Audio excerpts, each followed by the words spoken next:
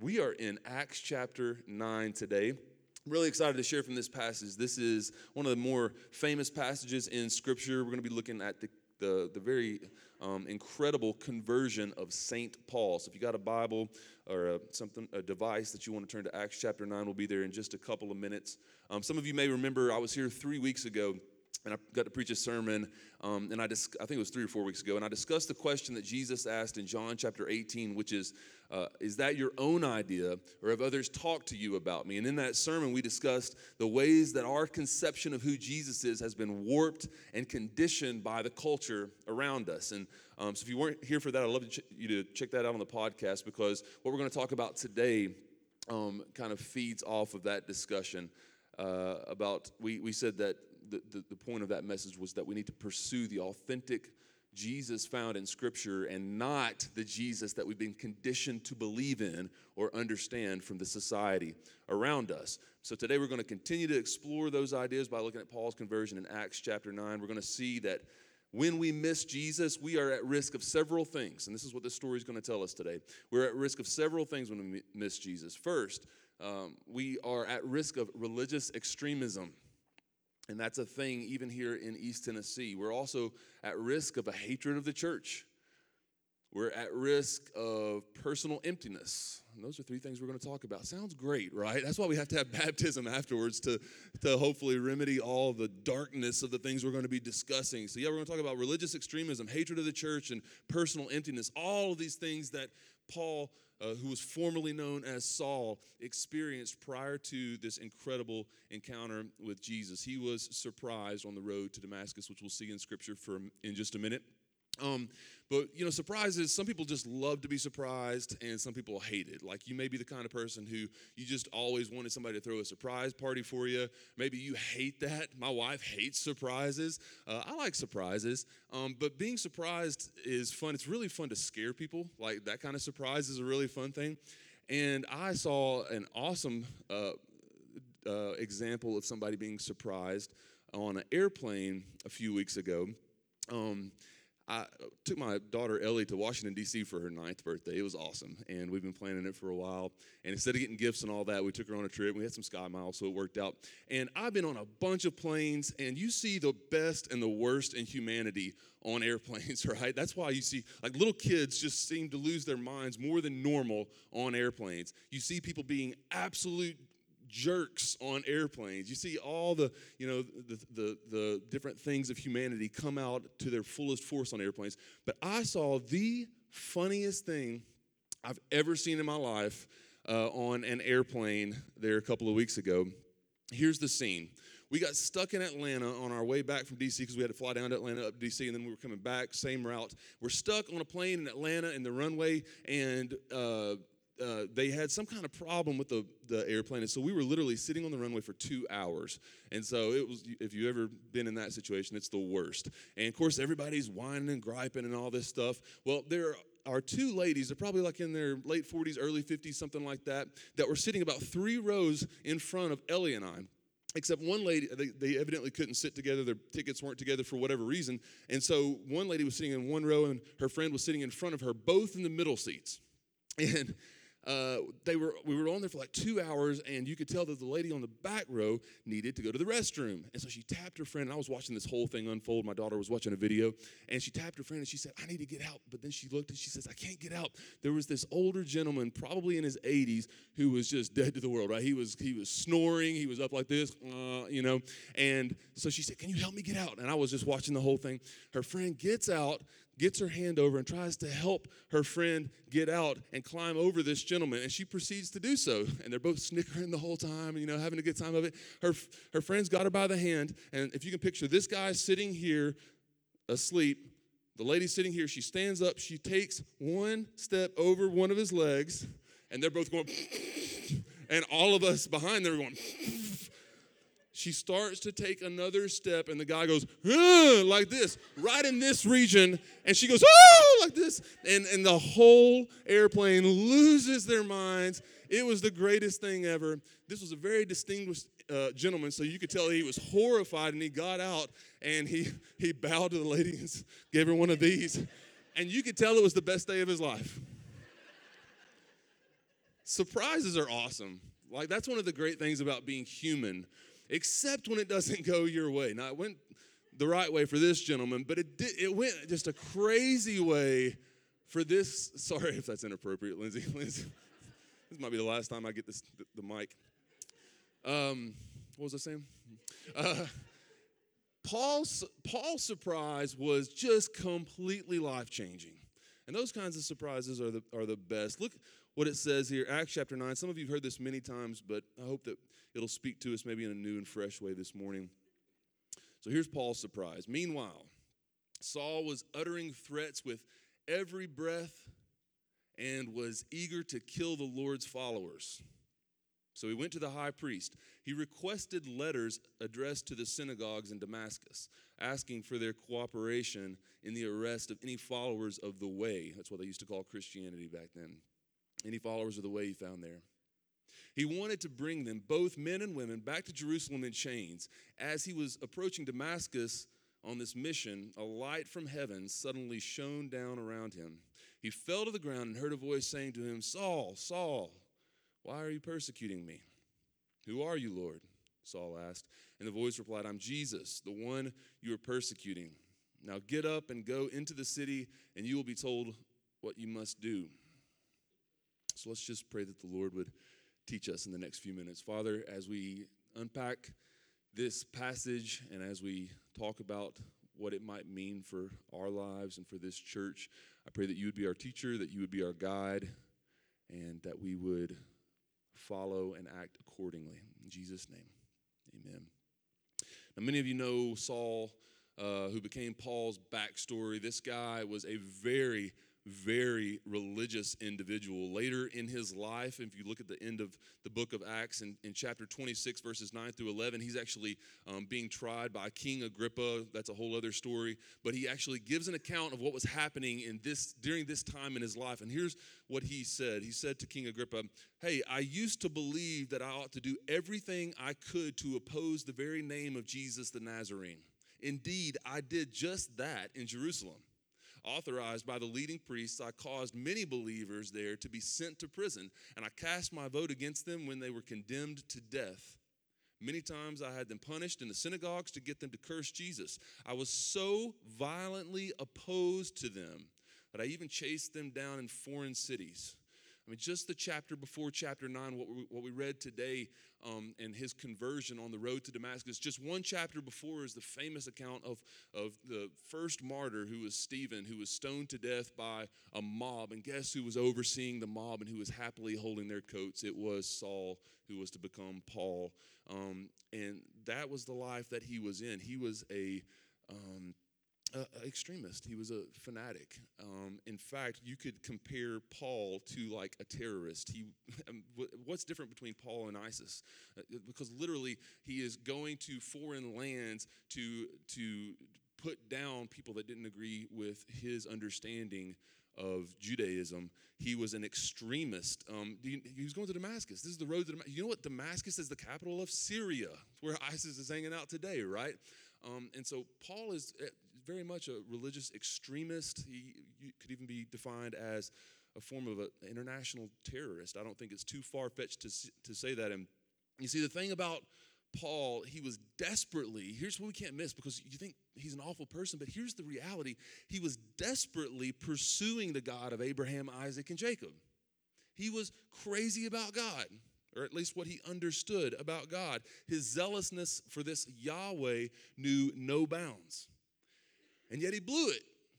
He completely blew it. It's a terrible thing to think that you're doing the right thing, right? Only to discover that you're making a fool of yourself. Has that ever happened to you? It's happened to me a lot, and it happened to Paul or Saul in this particular circumstance. A couple of weeks ago, I was at a concert that like half of you guys were at. It was the Mandolin Orange concert. They're a great band, and they sing this song called Wildfire. And it's probably their best known song. And the whole point of the song is it's kind of looking back at the history of racism in our country, and it focuses on a couple of characters, and it's a really great song. You ought to check it out. But the whole thing is how the tagline of the song is, it could have been different, it could have been easy, and basically how one person's decision could have changed the course of racist tendencies in our country. And so it's really interesting, and most of the people at the concert that particular night knew what the song was about, and but not one individual. So they're singing this song, and one of the lines of the song, the guy is talking about how he grew up in the South, and where he grew up hearing a bunch of people saying in the South something like, "We're going to rise again." And it's a very powerful line of the song. And one joker right in front of me goes, "Yeah!" Now, this is in the Bijou Theater, and it's like you could hear a pin drop. And this one guy who obviously didn't know what the song was about was like, "Yeah!" And everybody was horrified. And then the next line of the song, the lead singer says, "But it could have been different." And he looked straight at this guy. Now, this guy was literally sitting right in front of me, so I thought everybody thought I was the one that yelled out. I was mortified. But fortunately, I think most people knew it was him. He still didn't get it. And as soon as the guy said, "It could have been different," and he looked at that guy and said it was a powerful moment. And then the whole crowd went, "Yeah!" And this guy was looking around like, "What? I thought that's what we say here in the South," just completely oblivious to this monumental blunder he had made. And it was a pretty cool moment, I have to say. But I've been that guy before, that guy who thinks that they're in the know of a situation, that thinks that they're going along with what's okay, that thinks that they are making a name for themselves even, only to find out that we were completely blowing it, completely doing things the wrong way. And can you imagine the horror in Saul's face when he was encountered by the very person that he thought it was his life's mission to put down? This guy, Jesus, who was the fulfillment of all the things that Saul had spent his life studying and observing. Paul missed the point of the God of Abraham, Isaac, and Jacob, and he did it in a couple of ways. First, he missed what all of the scriptures that he knew so well, even to the point of memorizing them. This was a Pharisee, guys. He would have been required to memorize huge chunks, if not all, of the Old Testament, certainly of the Torah, the first 5 books of the Bible. He would have known it backwards and forwards, and yet all the scripture that he knew so well, he missed the point of it. The point was Jesus. And on the road to Damascus, that became clear to him.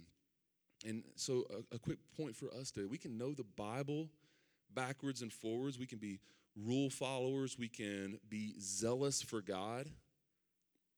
We can be zealous for God at our workplaces, at our schools. But if we miss Jesus while working out our religion, it's all in vain.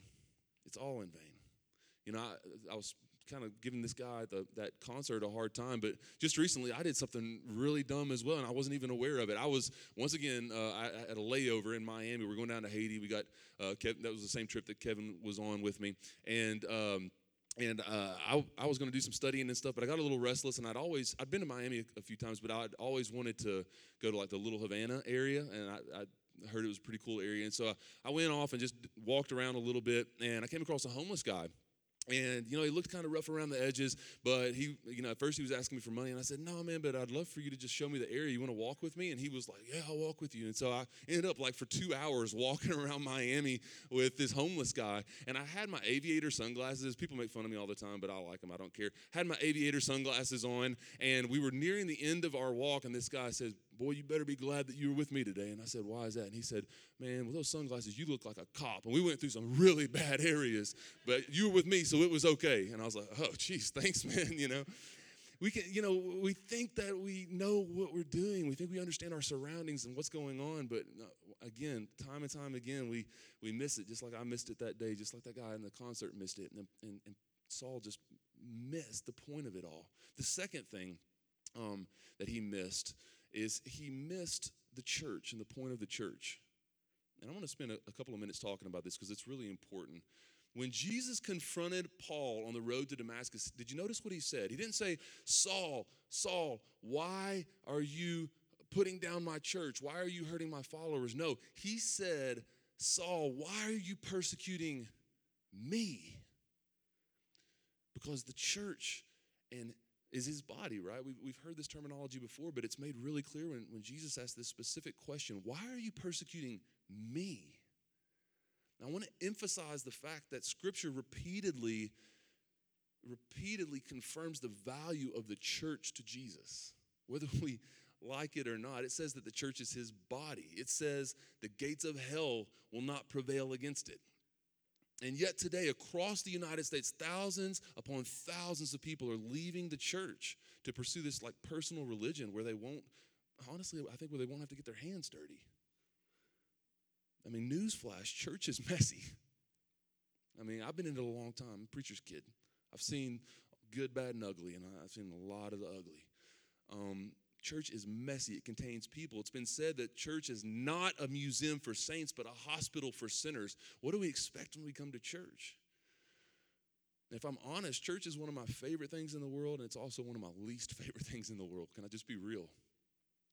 But that doesn't take away the fact that it's Christ's bride.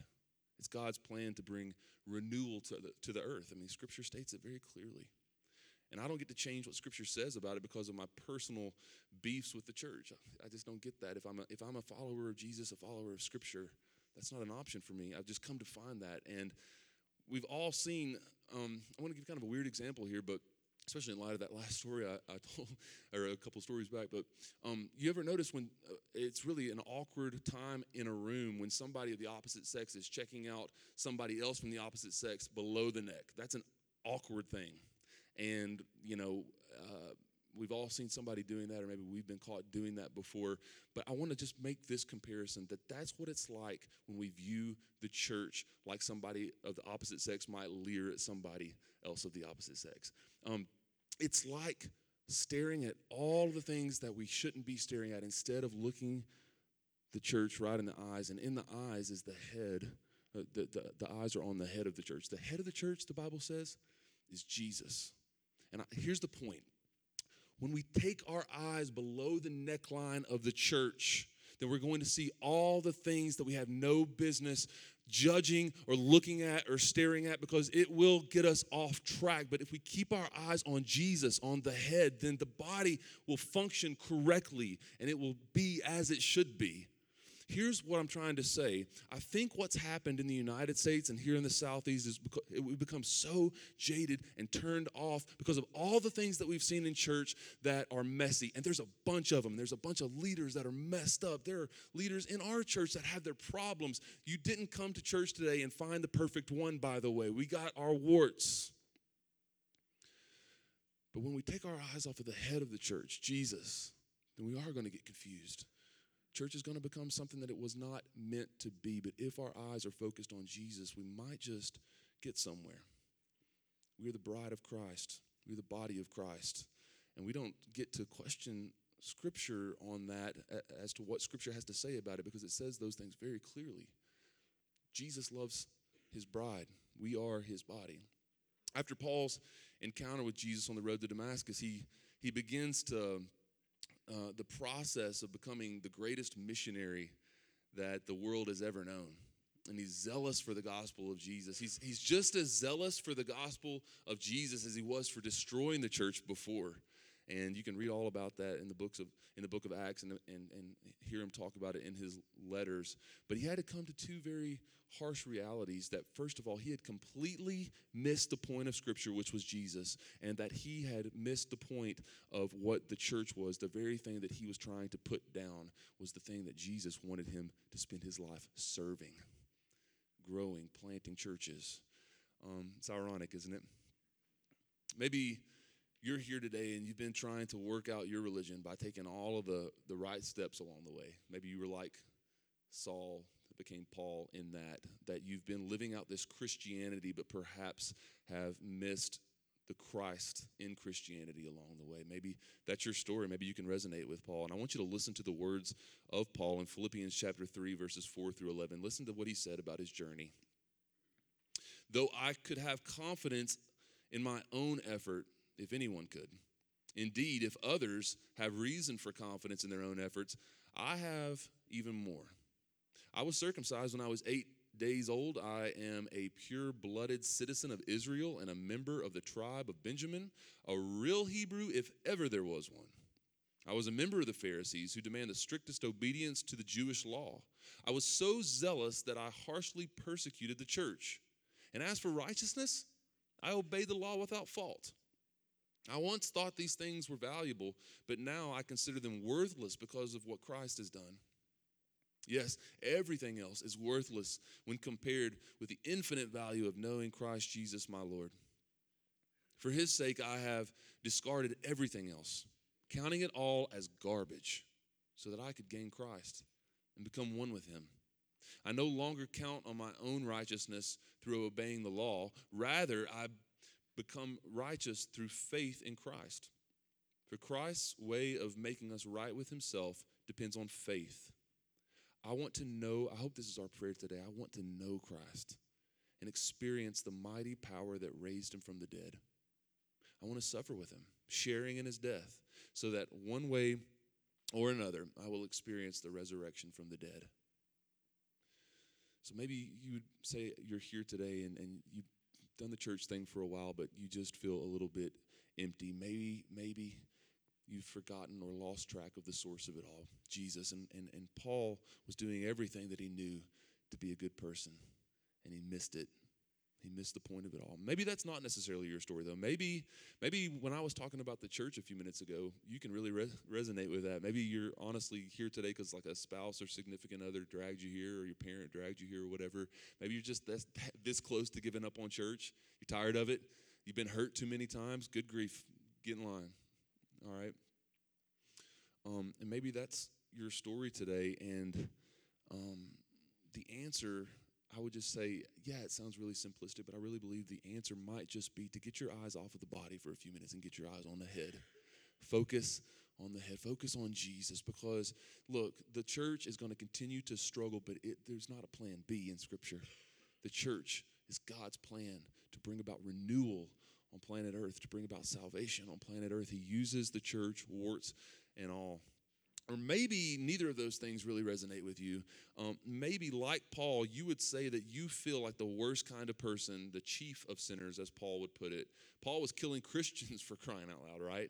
And maybe you have not necessarily that bad, but maybe you're caught up in some gnarly sin that's separating you from connecting to Jesus. Maybe that's your story today. And just like Paul had to be radically woken up on the road to Damascus, maybe today you would say, man, I'm so I'm just struggling so much. I don't think there's anything that can bring me out of where I'm at. But I want to tell you, no sin is too bad. No thing you've done is too bad.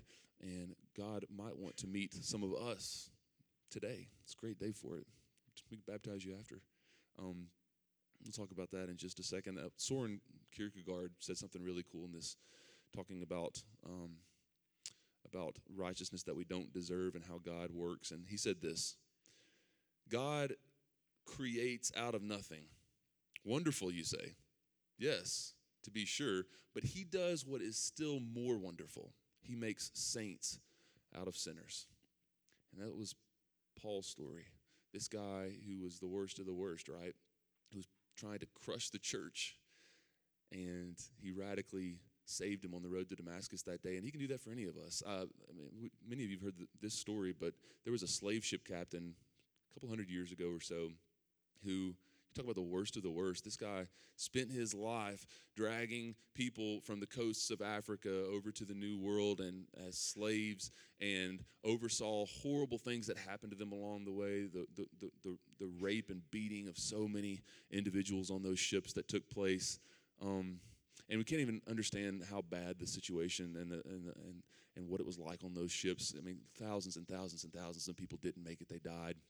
And there was an individual who oversaw all that, and he had this radical encounter with Jesus, much like Saul did on the road to Damascus that day.